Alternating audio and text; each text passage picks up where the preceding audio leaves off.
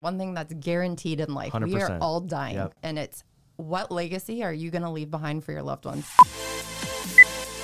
This industry is archaic, unfortunately. And so I think there's so much opportunity right now. There's really not many female owners in the industry.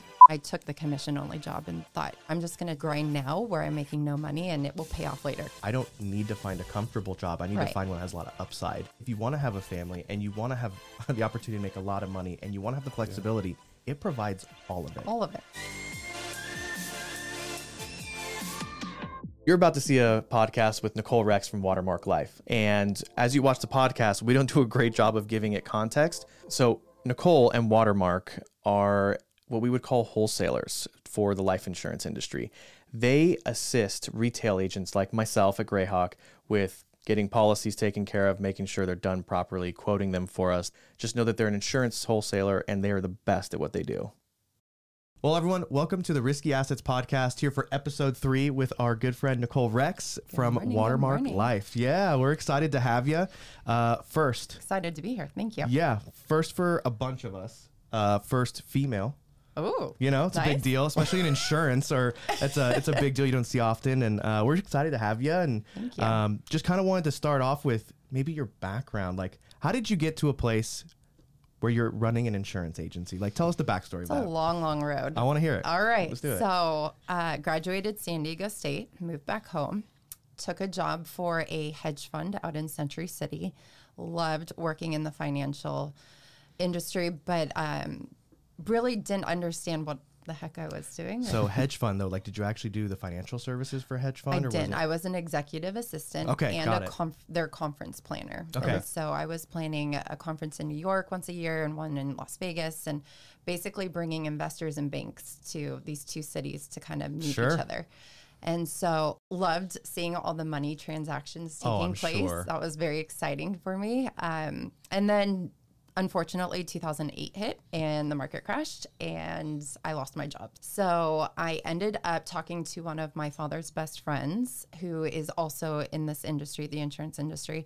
And he talked me into getting licensed and eventually got licensed and went to work for him. So loved working for his company. It was a great experience, but decided along the way that, hey, I think I want to do this on my own. And why not? Because there's really no other female owners of BGAs in the industry. So rare. There's a few of us. There's not too many though. Were you selling life insurance for him? I was actually recruiting other insurance agents and agencies, so wholesaling. Okay. Yeah. Very cool.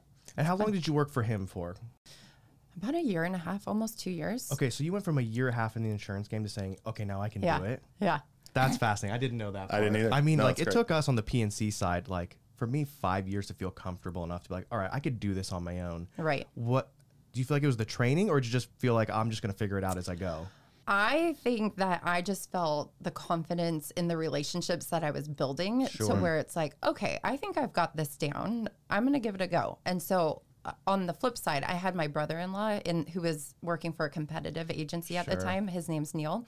And so Neil and I were having family dinners once a week, at least together. And so he started kind of buzzing in my ear a little bit. Hey, you want to... Okay, so he was pushing you up. He was looking to leave where he was at. Likewise, I was enthralled with the money he was making, and I was kind of, okay, this is interesting, right? So long story short, we decided, okay, let's start Watermark together. And so we did that in 2011 at the very end of the year, and my husband's job relocated us to San Diego. So I started the company remotely from San Diego. Our office was still in Westlake Village at the time. And so out of a second bedroom in a high-rise in San Diego, looking over Petco Park is where I started the company. That's so fun. Yeah. So just the two of you to start? Did you have any employees? No, at that point in time, it was just the two of us. Okay, so just you two. And then fast forward today, how many people? There's 17 of us now. That's fantastic. So, that's phenomenal. We were working with another wholesaler and maybe not having the success that we really wanted to. Yeah. And as we reached out and we were looking for a better partnership, we ended up finding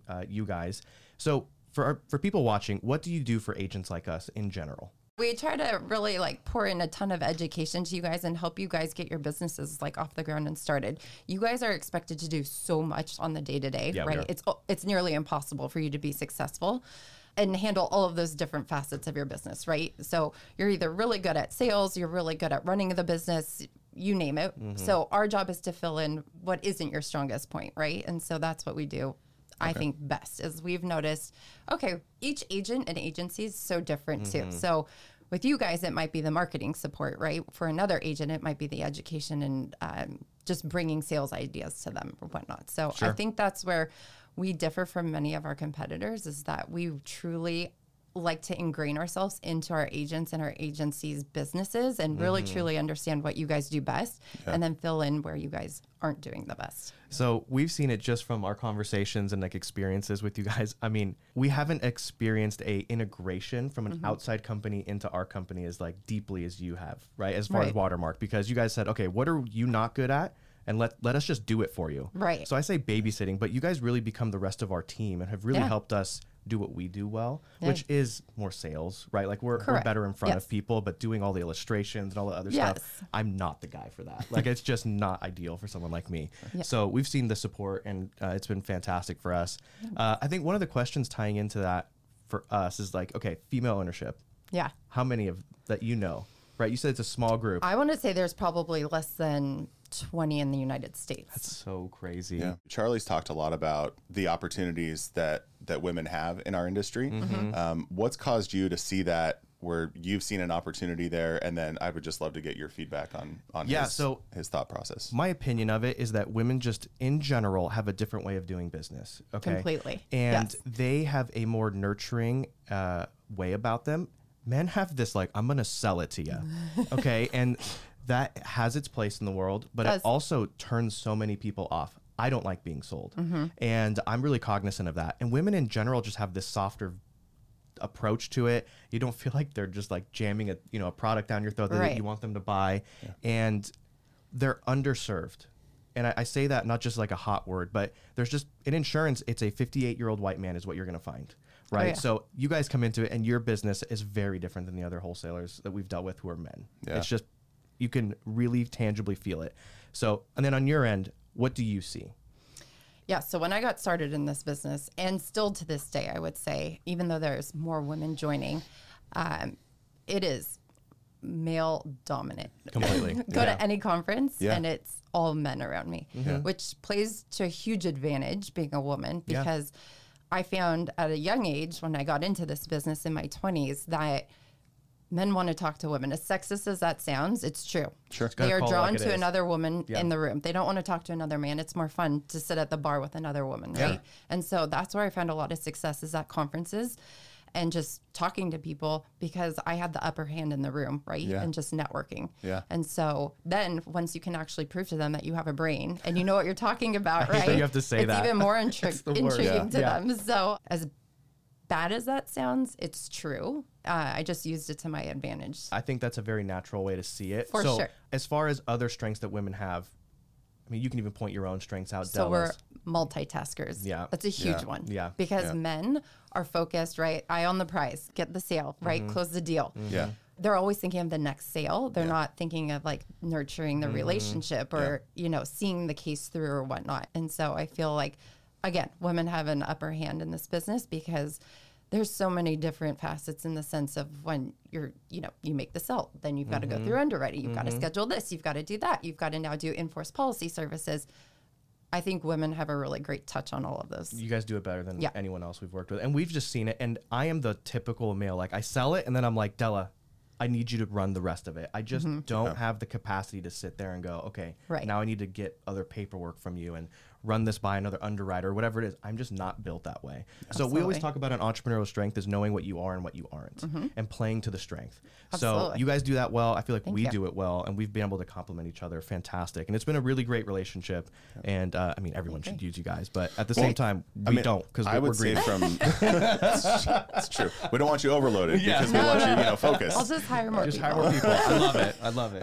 Well, I would say even our experiences with your agency from the get-go, even walking into your offices, the environment is just different. It's a beautiful office space. It's well designed. Thank you. You can tell that that you've put in a lot of work there, you know, with your team. A lot of thoughtfulness. Yeah, absolutely. I mean, just from colors and all the glass and the natural light and everything that's in there, we love going out there. We're out there probably once a month at this point, sometimes twice a month for different, breakfast is good. Yeah. Well, and I think, you do that too. You're like, come on in, we'll feed you. And then, you can sit through a training session and things like that. But ultimately it gives you a pulse, I think, on us and on our business ongoing, which is a huge testament to you guys and what you do well. Yeah. It has always been extremely important for me to have the office as a place where people could go to and be happy and escape like the realities of the world. So Watermark, I call, is my first child. Sure. I started the company before I had any of my 3 children. Okay. And so I kind of treat it as my first child too, to some degree. But once I did start having children, right, it was such a nice reprieve to go to each day. And I tried to make it feel that way for all of my employees as well. It's like, hey, let's all come together as a family. Like, we all choose to work with each other every single day. Yeah. Let's make it the most comfortable, the best environment, those types of things. So these are also things that you're talking about that just men don't have that mindset. It's like, you get in, you work, you crank. Work. And by the way, I'm that way. So he has to be the HR middle person, because otherwise I'd be like, everyone needs to have their foot flat on the gas pedal. Yeah. Otherwise I'm not happy. Right. So we have balance in that, but you just have that feel where it's like, it's a little bit more calming. Right. It's not as like, hey, I'm going to wring your neck if you're not doing what I'm asking. Right. And I think that's a great thing, honestly. Well, we had our air conditioner went out in our building yesterday. Ooh. And Santa Clarita, it's 115 degrees outside right now. And our air conditioner went out yesterday, and you could just see it on his face that he was like, people are going to have to go work from home, which means they're going to be less efficient, which means all the things drive me nuts. And because the way I am, I was like, Daniel, you have to go talk to the landlord because I am the wrong guy for this job right now. So it's too funny. Well, and to play into that a little bit more, during COVID, all of the employees chose to come back into the office every day, which was amazing. Yeah. I mean, it just showed it's a testament to you and what you guys do well as a team, for sure. I think we've talked about a lot of the positives. You kind of mentioned a negative of being a female, that you almost have to tell people or show people you have a brain, which is a really tough thing to like even have to say. What are some other challenges that you see just being a female owner in the insurance business? Well, first, being a young female was probably the toughest. My age definitely was a huge deterrent for men. When I was networking, it was, how old are you? You're in your 20s, you know nothing. Like, have you even bought your first home yet? Do you even know what a mortgage is? Those types of things, right? Oh, okay. So there were many obstacles to overcome. Thankfully, I had my business partner at the time, Neil, to kind of like add some age to to us. However, gosh, trying to think. You were 25, right, when you basically started it? So I started insurance at 22. Okay. I was married at that point already, and I had to show in my binder that I was married. I'd walk in looking like a fetus. No way. But I'd have my binder with my wife there, and they would almost go, oh, maybe he's older than he looks, right? But my age was a tough deal. On top of being a female, I can see how that was a struggle. Yeah. And then having kids, right, that pulls you away as well from your job duties as well. So that was another obstacle to overcome. Thankfully, I mean, I think we do such a great job for our clients that they just know, like, hey, if I've got to take off early and bring a kid to the doctor, or I have a sick kid at home, or I need to be at my son's football game, whatever the case is, that they're so understanding at this point in time. Of course. But it was an obstacle, right, when I was pregnant and giving birth and those types of things, to be out of the office. But yeah. Do you think insurance afforded you? Because I have an opinion of insurance that it's probably the best kept secret. It's because it has such a negative connotation that it is a best kept secret for people who are doing it well. And honestly and ethically, I think is another part of that. Yep. Do you feel like, though, if you were in like a corporate banking job, do you feel like you could have done the kids thing the way you did with an insurance? It's impossible, right? Heck no. Yeah. Insurance has so much flexibility. Absolutely. Yeah. Complete luxury of making my own schedule, right? I earn as much as I want to earn, right? It's all based on my schedule and how motivated I am to get out. And if I know I've got 3 hours in a day because I'm going to take the rest of the day off to either travel or go be with my kids or my husband, I know I've got 3 hours to grind. And so I think that's the beauty of our industry, it's the beauty of it. I do kids time, put them to bed, and then I'll sit there on my laptop and work. I can still do my job after it. It's not like it's 9 to 5, and I can still make all the money I've been making just with the effort for me. So, and I used to work a 4-day work week for 5 or 6 years. I golfed every Friday. Yeah. And people were like, oh, he's not working enough. I was working every night to make sure I was got everything taken care of. So some of my best years have been when I've traveled the most, actually. And it's just being out and about, meeting new people, efficient. right? Yeah. You're being, exactly right. We talked about that last time too. The amount of deals that I've closed on vacation, like looking over a river or, you know, at Disney World or whatever. Absolutely. It's like those are opportunities that are available to us in our industry. I want my producers to be selling insurance in Florence, Italy. Like that to me is my dream Absolutely. for myself and for Yeah. other people. I want to create that atmosphere. It's a really healthy work-life balance. I think that's so important. Insurance is really stressful for small amounts of time, really small increments. The rest of it is really flexible. And I think that's also for me, and you can attest to it because I've had this opinion, but I think more women need to be in it. And I don't think they see it as this like maybe dream that could be fulfilled in the space. But like if you want to have a family and you want to have the opportunity to make a lot of money and you want to have the flexibility, it provides all of it. All of it. Yeah. You know, and I just don't think enough people see it. Well, and we interviewed a young lady just a few weeks ago that we felt, you know, we still feel like would do a really great job as a broker. And we were talking to her just about the fact that, you know, her and her husband have talked about family planning in the future. And we said, look, if It doesn't phase us. It doesn't phase us at all. And Right. if this is, you know, if you want to build up a book of clientele that you want to continue to manage from home for a period of time or whatever that looks like for you, like we're open to that discussion. Right. I think a huge deterrent from women, especially young women getting into the business, is that there's not a steady income, right? It's all commission driven. And for young women, it's tough because, right, you get out of college, you graduate, and you're expecting to make this like healthy income or salary, right? And when someone tells you, oh no, we're going to hire you for commission only, that's a huge deterrent, right? Yeah. I took advantage of that though. I leaned on my husband's income to really carry us during that time. And I took the commission only job and thought, you know what, I'm just going to take this time and really grind now where I'm making no money and it will pay off later because I believe in myself. I know it's going to happen. I did the same thing. So my wife was my sugar mama and it was fantastic. Oh my gosh, I loved it. But she was doing TV editing and making enough money to where I was like, I don't need to find a comfortable job. I need to find one that has a lot of upside. Yeah. So the insurance game was perfect for that. So you're talking about the commission thing. Do you want me to go first or do you want to go first? Go for it. No. Okay, we haven't talked about this, by the way. No, we haven't.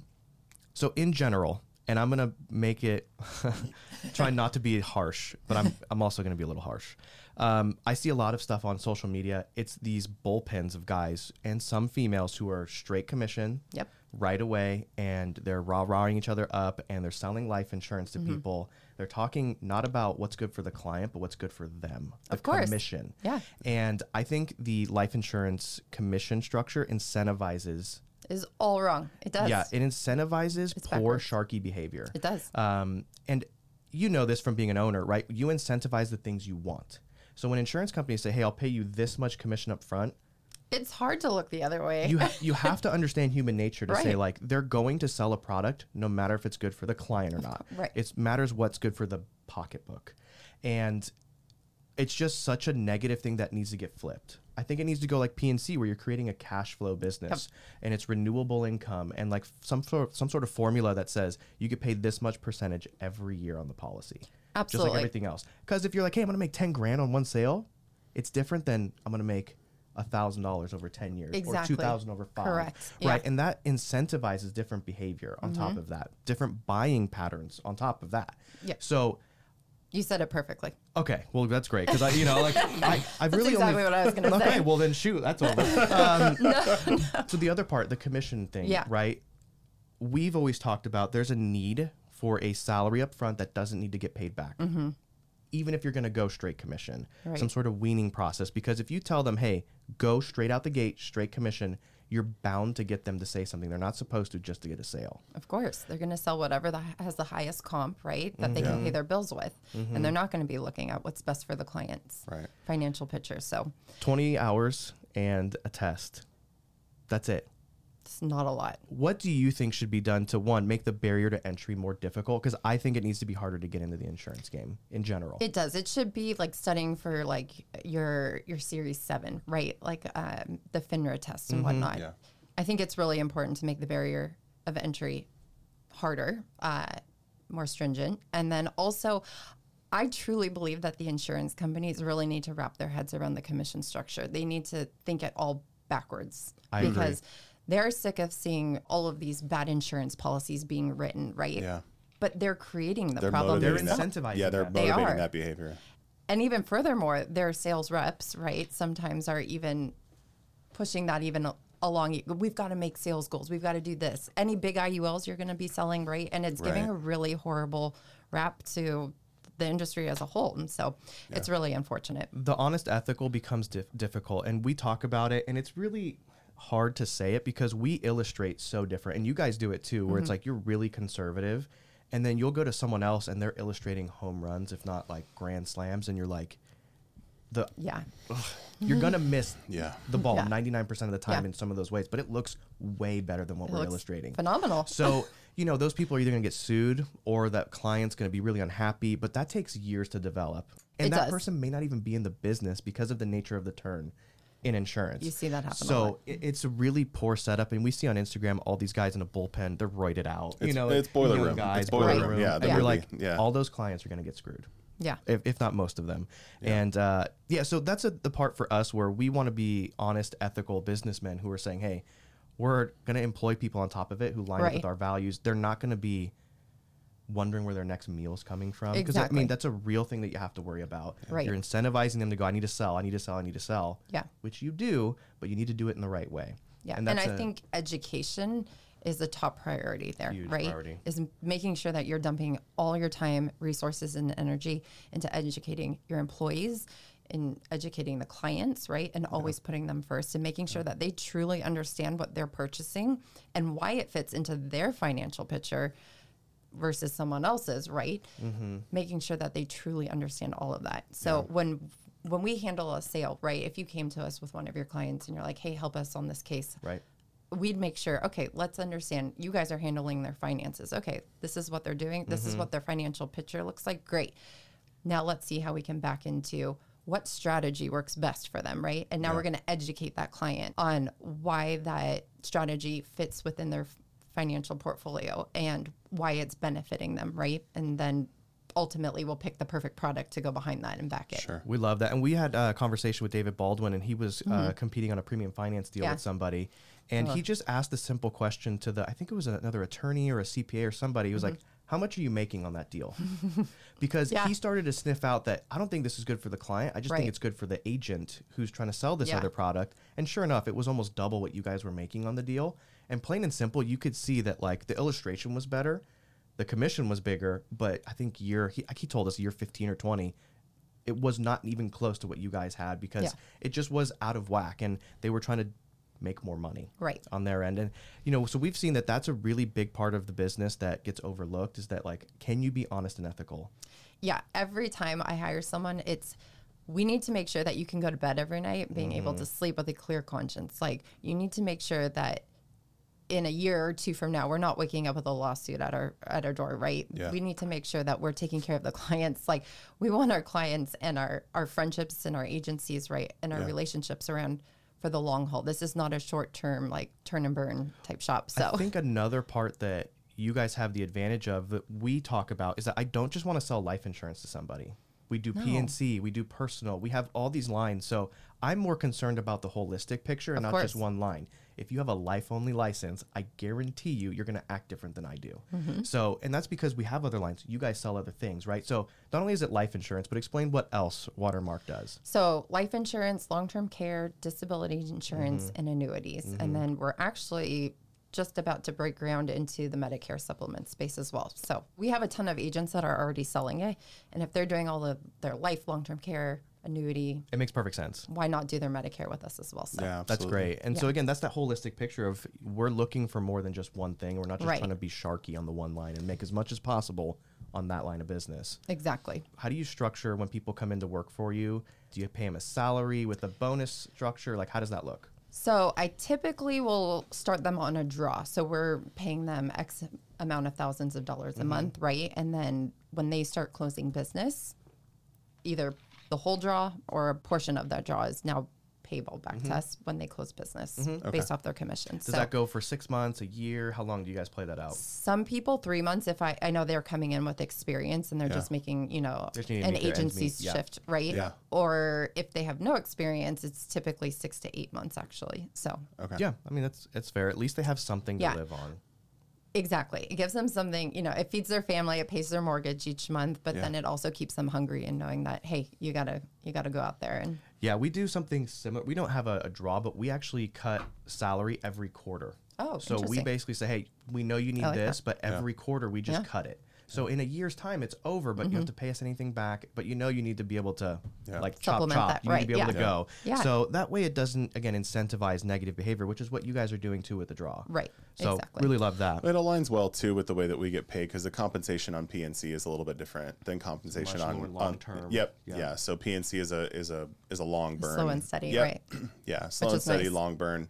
Yeah. And so the tail works to where, as we cut quarterly, then it fills in with renewals and things like that, where a bulk of life insurance commission is more on the front end. It's all up front. Yeah.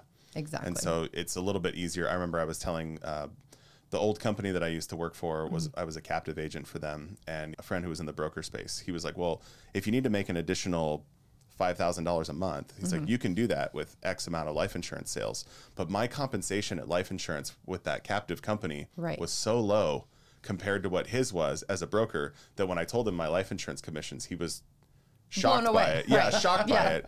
Most people are. Yeah, because he was like, if I need to make an extra $5,000 a month, well, then I just know, I need to work through my life insurance prospects and work through those lists in order to sell those things to compensate for that income. I'm like, yeah, it doesn't work that way for me in my current, captive structure. Right. Have you guys come across where a client of yours has said, hey, how much are you making on this deal? That's happened a couple times. It doesn't really phase me that much. We're quoting things with minimums, right? We're not trying to like up the death benefit like crazy so we can make more commission. Right. So if they're asking me, they're asking the other guy, and my number is probably going to be lower. So, and I'm not concerned about it. Again, for me, I'm not only concerned about the life deal. I'm concerned about all of it. So I don't mind telling people. Have you had that conversation? All the time. Yeah. Okay. Yeah. And even clients will say like, well, I'll only do the deal with you if you give me some of the money back. And it's like, no, that's not how this works. It does not work like that. So Yeah, the laborer is due his wages. Exactly. This is like a 2 to 3 month ordeal, right? Yeah. We're going to go through underwriting, and then I've got this policy on the books for the rest of your life. So I've got to make sure we're managing it. We see that on the PNC side. People want a commission cut back. I'm like, I hey, heard that's we did a big good thing, job. right? Yeah. You should pay for it. Exactly. Yeah. We had a podcast with an investment advisor, Stephen Johns, and we talked about how a lot of people want to talk about retirement. And nobody wants to talk about dying. That seems to be a hurdle for our industry. Yes. What have you run into in that regards, and how do you help people think through that? The long and short is it's inevitable. One thing that's guaranteed in life, 100%. we are all dying at some point in time, right? Yeah. And it's, what legacy are you going to leave behind for your loved ones? How much Sure. do you love them, Yeah. right? Sure. How do you want to be remembered? Yeah. So it's a really difficult conversation. Obviously, you've got to handle it with kid gloves, but it is definitely something that needs to be talked about. And if you don't, your family ends up in a super unfortunate situation. And why would you want to do that to your loved ones, right? Well, one of the questions that we sent your direction was like, we see people crowdsource when somebody passes away without proper life insurance protection in place. And like you said, there is an inevitable situation for everybody. Have you seen, crowdsourcing for life insurance? Yes. And what does that do to you mentally, thinking about your profession and what you do for a living? Well, first I want to start with, I think that when something incredibly unfortunate happens, when someone passes away unexpectedly, the fact that people actually rally and are willing and are so selfless to like give money is absolutely incredible, but that's not guaranteed by any means. And so in my opinion, it's, again, we know we're going to die one day. So let's guarantee that our kids and our families and our husbands are taken care of. Right. Sure. Yeah. And it hurts my heart when I see it, because even if you get 50, 100,000 from that crowdsourcing, like, I pay $90 a month for $3 million of term. My family, it's crazy. It's going to be really great. It's really inexpensive on that end, right? And my kids won't have to worry about what's going to happen. Exactly. My wife won't have to worry. And any money they do get from their community can be used for other things, or they can even give it back. I mean, they're just not going to be in the position to need. Right. And that hurts my heart when I see people I just need this to get by for a couple months until I go back to work. Right. Yeah. Right. That hurts. You don't really think about the end. No. And the consequences sometimes of what your family's going to have to go through. So I actually have a really great story to share. Extremely unfortunate and very sad story, but a perfect example of this question specifically. A few years back at the Route 91 festival, one of my sister-in-law's best friends was unfortunately shot in the head and killed. And she had reached out to me 2 years prior, I think, for life insurance. And so she was a single mom at the time when she passed away. She had 3 children that she was the sole provider for. Wow. and no life insurance. And it was like my largest regret to this day in life that I didn't push more with her to like put it in her head, like, hey, this is absolutely a necessity. You have 3 children that you're providing for. What happens to them if you die unexpectedly? And when you're in your 20s, early 30s, it's hard to think about it.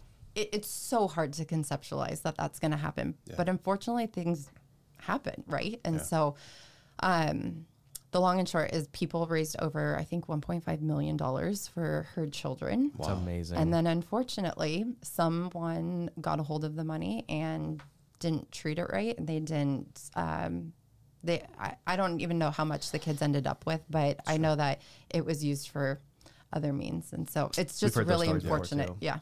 It's a really sad story. I think this is a good segue because for us, we do have a passion for insurance. I know it's really hard to find it in a sense. What got you to be passionate about it? Honestly, it was just the flexibility, right? So again, going back to the days when I started in the financial industry and just at the hedge fund, is I was working crazy hours, right? Of course. Nights, weekends. Of course. You know, and I had no time to go date my husband, or, you know, my fiance at the time. Having a family was completely out of the picture. There was no way. How am I going to raise a family if I'm gone every weekend working nights, right? And so, I mean, that really played into a huge part of why I stuck in the insurance business, is the flexibility of our schedules. And then obviously the pops of money you can make, right, as well. That's also a huge negative, though, as well, is because you've got to really understand how to budget your life, too, because sometimes you're only closing a deal or 2 in a month, and then other months you're closing 10 deals, right? So you really have to learn how to budget your money. That's very important in this industry. But what I'm really passionate about is just going back to my friend's unfortunate story. It's just really helping families have security and knowing that no matter what, their children, their families, their loved ones are going to be cared for. So I have a true passion just for people and relationships. And I have like a gazillion friends because I could never have too many. Like, I just love it. And so it's funny because a lot of people will say, you know, when you go out and you're networking, Nicole, it's not even like you're selling. Like, you just, it's a natural way of doing it. And it's just because I love to meet new people. I love to hear their stories. Like, they always naturally will ask in return about mine. And so it's just so easy. I'm passionate about people. So, and then insurance just kind of plays a part in that. So I've always talked about the different methods of selling. It doesn't have to be in your face sales, right? And so everyone has their place. You don't have to be this like salesman that people think of. And I think it's a bad thing on top of it in a lot of insurance scenarios. So I agree. It's not a t-shirt you're trying to sell. So it has to feel different, which is what you're talking about, the relationship part. Exactly. It's really important. Again, another segue, like Watermark, right now it's doing amazing. It's growing. I'm assuming you're going to need more people as we keep throwing stuff on the books and more agents work with you. What's the long-term vision, right? What's 10 years, 20 years from now? Growth is always the goal. It has to. Always. It has to. So continuing to grow, but while we grow, be very mindful of growing pains. I have seen in the past, Watermark's past, that when we grow too fast, bad things happen, right? And so you have to take a very calculated move forward each time you grow, right? Baby steps almost. And then always be forward thinking, right? So where's the industry headed? This industry is archaic, unfortunately. And so I think there's so much opportunity right now, which really excites me about a lot. In the tech space, as you know, with my mark, we're really trying to be pioneers there. And then with Stream, forward thinking on premium financing, right? And just kind of seeing where this industry could be headed or where we think it's headed and taking calculated moves and risks. That we do that in the PNC space. I am so trying to move the needle on the tech and what people are experiencing. Right. So when we saw it on your end, I was like, this is perfect. That's how we found you. That's how we found you. Was the old general agency that we worked with. It was, send in the person's, name, date of birth, height, weight, if they're on any medications. On a napkin. Yeah. And, and then they'll send you back quoted information, and then and then you have to send back an application, and sometimes it was paper apps, and he was just looking at it when we were opening up the agency, and he was like, there's got to be a better way to do this. Absolutely. And then we found you guys through technology, and obviously we're very, very thankful for that. Great. No, I'm glad. Yeah. So we had the idea of My Mark prior to COVID hitting. We had just started saving up to invest in this very expensive program that we've built. And so it would have been amazing if it was around during COVID. If I could have predicted the pandemic like a little bit sooner. But anyways, long and short is we're so excited to have it, that it's here and it's working seamlessly, and that agents are really excited about it. So something I've seen even in the past year working with you guys is you seem to have these really I would say calculated hires. People like Tim, where it's like he does certain things very well. That's very niche, right? Because there's not a bunch of people doing premium finance that are doing it at a high level. He does it at a high level. And the right way. And you only amplify the sharkiness with the bigger commission. So I understand that, exploitative behavior on big commissions can be even worse. Yeah. Are you guys looking to continue that model of like finding experts in that field, or are you just trying to train people to be experts in that field? Yeah, it's a delicate dance actually between trying to train someone and find people like Tim, right? Sure. It's difficult too. There's not too many people that just have this great knowledge of insurance, and those that do have either started their own companies, right? There's a few people on our radar right now, which I'm excited about. Hopefully they will come on over, but we definitely have taken the seat in, hey, let's just recruit really good people that are smart, quick-witted, right? That are easy to talk to, that people just are drawn to, right? Yeah. And let's train them to learn how to educate others on life insurance. Yeah, it's the Apple and Google mindset of like, let's hire around the competencies and the abilities, and then we'll create a job. Exactly. I almost don't want insurance people. Right. Honestly, I would rather not hire someone with experience, because I have to unwind, and some people, just the nature of them, you can't unwind them. It is what it is. Yeah, it's unscrambling the eggs. So, it doesn't. Right. We just want so nice to like be able to build them the way you want to build them. And again, because we're trying to be honest, ethical, do it the right way. If they're used to a different way, you're letting a fox into the hen house, and we do not want that. Yeah, well said. So most of the time, we're trying to train people. That's our model. But if you find the right person, it's easy. Are you guys thinking about acquisition for getting the right person? We haven't looked at that quite yet.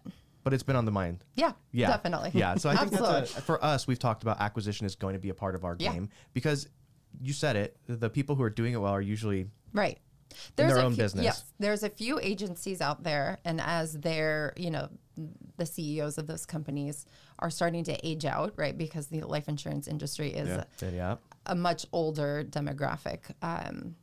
Which is another thing we should talk about, is how there's a lack of young people getting into this industry. My wife's grandfather passed away a number of years ago. And we were going through some of his old stuff, and he was a life insurance salesman for, I want to say, Northwestern Mutual. Yeah. And he's got all of these old like buttons and awards and things like that. And he was that guy with the hat and the briefcase, walking up to your front door in the, in the 50s and 60s to talk to you about buying a $10,000 life insurance policy. Yeah. But it was like such an encouragement. Yeah, totally. And it was such an encouragement to me, because I was like, man, I'm making my living in this space, and here, like, he was doing this, decades ago. But yeah, we're seeing that older generation transitioning out. Yeah. And not a whole lot of people coming to sort of fill the vacuum that that's being created. So I think the view of insurance is part of it. Do you have an opinion on why else young people aren't joining? I think insurance does a really poor job marketing to those young people. For sure. And I think because these big corporations such as Google, right, and Facebook, and you name the tech space, they're offering these crazy benefit packages, right? Their salaries might be low. Oftentimes not. Yeah. But then they have these huge benefit packages on top of it, where life insurance agencies are, captive, like Northwestern Mutuals. I don't believe that they give like these crazy incentives on the benefits. And so I think there's that lack of draw to getting into the industry as well. We think of tech as like, oh, they're just attracting people away with all these benefits. You should offer them.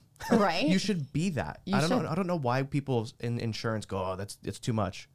Based on what? Yeah, exactly. You should be able to give good health benefits, good vacation. People should be able to work from Bali if they want to, if they're doing a good job. They should be afforded those same things if they're killing it. So I think the industry may not pay for 70% of your health insurance, but you can work from Bali all next month if you'd like. I just don't see, and insurance and agencies and even I would say the actual carriers, they don't do a good job of that. Like, you sit at a desk, you do the job. I think that's a really poor way of getting people in the door. Agreed. So that has to change completely. We're trying to do it on our end. There's, in general, good ways of doing business and bad ways of doing business. What do you see the character traits of someone who's doing it well in the life insurance, long-term care, whatever that space is? What are those things that people need to work on, or just, hey, if I have that skill, this is perfect for you? Education, first and foremost. Individuals who are committed to learning and always having an open mind, right? Because our industry is forever going to keep changing with tax code, you name it, legislation, right? And so if you are open to change and you're agile and you're a quick starter, right? In the sense of, I need to become an expert at this. I need to know more about this. I need to segue. You need to be able to zig and zag in this industry really well, because there's always a new law coming into play, right? And it changes your whole business, right? When the estate exemption went up, it killed a ton of our cases, right? And it's like all of a sudden everyone's like, oh, I don't need the insurance anymore for the estate tax.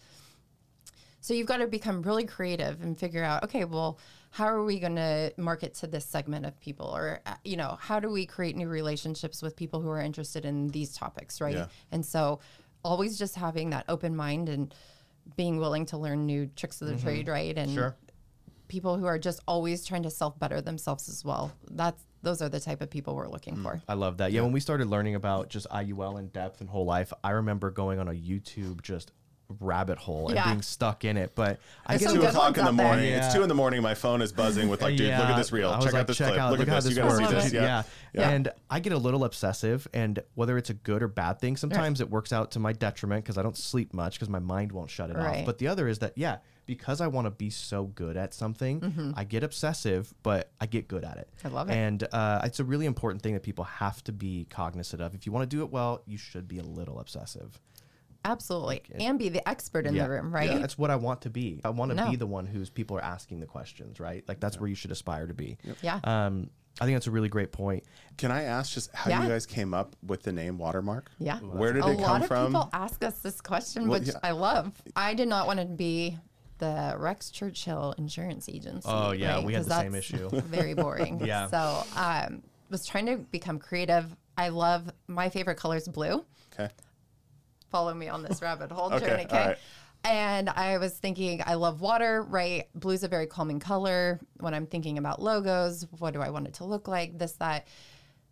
And a watermark is a form of security, right? Sure. On a document. And so, as you know, with insurance, every policy is watermarked with the insurance carrier's logo and name. And so we came up with Watermark Insurance. It's brilliant. Thanks. How long did it take to go from that concept to actually going, oh, that's it? Was it like a day or did it take months? No, it was actually like a week. It wasn't that long. Okay. So we had like innovative was one, creative. You know, I was trying to play into that. Yeah.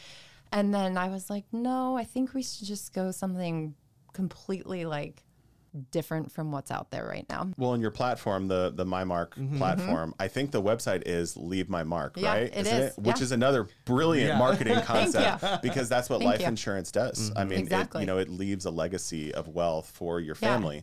And so I've loved everything about it. Thank you. It's been fun with all these like spin-off companies, right? MyMark, Stream, right? They all play into the Watermark name. Yeah. So it's been a lot of fun. Yeah.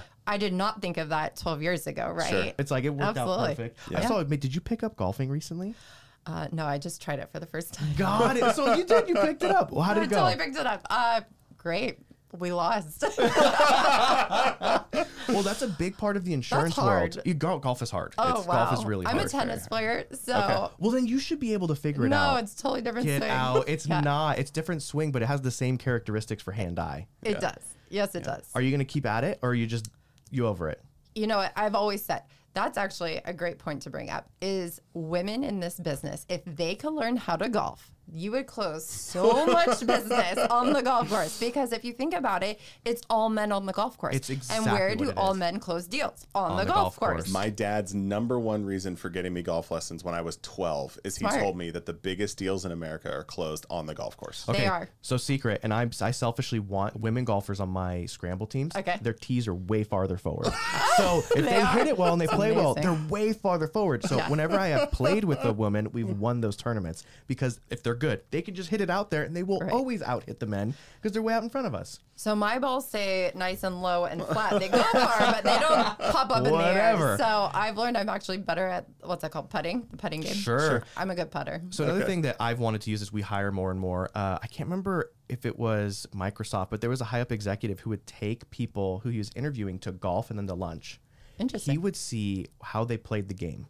Okay. Are you cheating? Are you being honest with yourself and others, right? When no one's looking. That. He always had their eye on him. And then he would take him to lunch to see how he treated the wait staff. And he would purposefully go to the same table, I love that. same waiter, and the waiter would make their order wrong. Okay. And the whole purpose was to see what kind of person are you? How do you treat other people? How do you treat people? And I always thought that's a fascinating thing. But golf really is a little microcosm of life, I like to think. So, I really love it. So when I saw the picture of you golfing, I was like, no way. So that's really cool. I hope you keep at it. It's a good thing. It's a good thing. And I think I closed a deal on that little golf excursion. So yeah. I've done a lot of golf with clients. Yeah. It's a really good way to get time with people. Yeah. It really is. Well, and if anything, uninterrupted. It deepens relationships as well. Like even if a product sale doesn't come out of it, you can't talk business for 4 hours. Yeah, no, you cannot. So it has to be personal, kids, family, all that stuff. Absolutely. Yeah. Well, and then they know that too, that you're not like a square that just sells this. You're a real person. Yeah. You have personality, right? As far as technology, you kind of talked about that. I want to go back to it. Do you guys have, so Stream is a new thing that you guys just kind of rolled out. Right. It's the premium finance, which I think we're going to talk more with Tim, but where did that stem from? Because premium finance has been established, but to move the needle, I would say downward in income and net worth, like, did you guys come up with that? Or is that something that's kind of just cutting edge that other people are doing? I mean, it definitely exists out in the marketplace today, but we just felt that it's an underserved community, right? That, hey, if you can mortgage your home, right, everyone can do that. Leverage is a big part of life and wealth building. It's available to most people, right? So why not make premium finance of life insurance available to most people as well? And so make it affordable. It just makes more sense. It's the smarter way of purchasing life insurance, right? Yeah. And so making it available to what we like to call the Henrys, the high earners, not rich yet. Mm-hmm. So people who, take me back in my late 20s, early 30s, right, that were making great annual incomes, but I had no net worth at the time, right? I barely owned the house. So, if I was able to finance my life insurance policy at that point in time, I wouldn't have bought term, right? I would have taken the whole life or the indexed universal life policy and I don't want to say wasted that money towards a term policy, but I knew back in my late 20s that I needed a life insurance policy for the rest of my life, and that it wasn't going to term out just after 30 years, right? And so to make that available to the greater general public is really exciting to us. And so we feel like it's going to really take off and be a game changer for our industry. I think conceptually too, a lot of people think as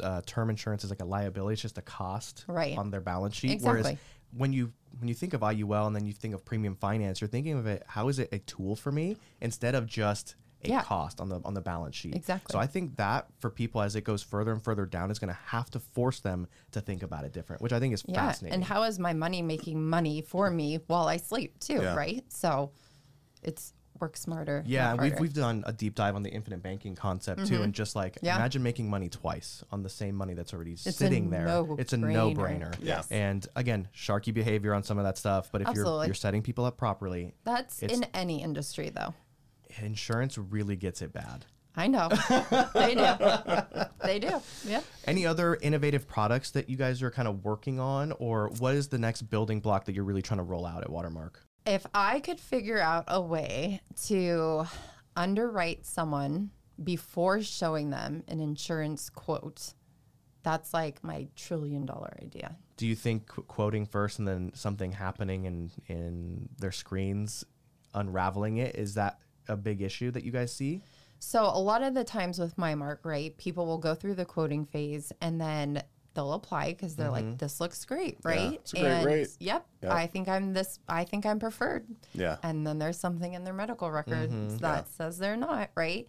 And they're either declined or the pricing jumps way up. And so how do we mitigate that, right? Yeah. How do we stop people from seeing these, I don't want to call them fake quotes. They're not fake, right? But them retuning their brains to think, okay, I'm really at this cost point, not this price. Yeah. So if we could figure out a way when I log into MyMark or if I go onto the website and all of the data sources of the world are already pulled into my computer. So when I say I want 20-year term for $1 million, it already knows my underwriting class.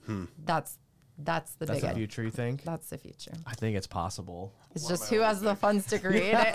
That's expensive. Yeah.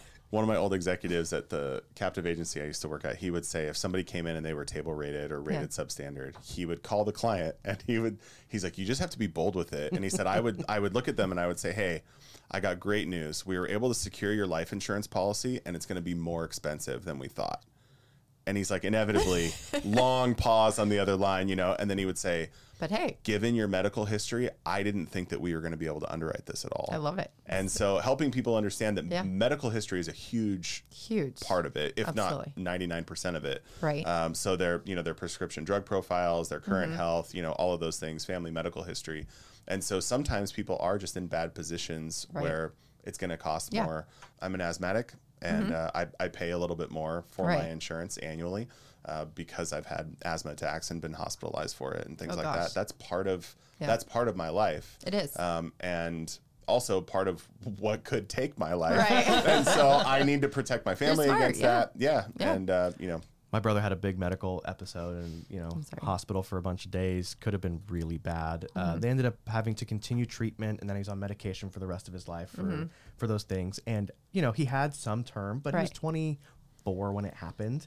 And now he's like, I would almost pay the extra. Right. Because he understands that eventually at some point in his life, that is probably what's going to take him. So he's like, I would pay it. Right. It's almost an inverse relationship, but it's expensive because it's going to take you. So, it's a funny balance, but, and I love how life insurance now, its only use is not for the day you die, right? Yeah. Now there's all these really cool living benefits right now. Living benefits are great. That I think are so exciting to be sharing with the general public that don't understand that life insurance is now, you can use it while you're alive, not just when you die. So I think that's really cool. A hurdle that I ran into a lot with life insurance is people would, and I think that whole life sort of tackles this problem, is that people will buy a term policy, and then when you ask them, how much life insurance do you have, they'll say, I have a 20-year term, and they won't think about the fact that they purchased it 7 or 8 years ago. Exactly. So you'll look at a policy and you'll say, well, you actually have a 9-year term, and they'll say, well, no, it's a 20-year term. It was the day that you bought it, but whole life and universal life tackle that problem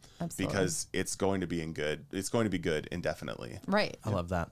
Well, Nicole, I think this has been a really good podcast. We're really happy that you decided to come on. No, thank you for coming. We're going to have Tim on the next one. We're really excited for that. You got a lot of good people at Watermark. Thank you. I hope you keep hiring more good people because they help us a ton. Yeah. And we're just really grateful for you being here. And we just wanted to wrap up the episode on the Risky Assets podcast. Hope you enjoyed and look out for the next one. Thanks, everybody. Thank you.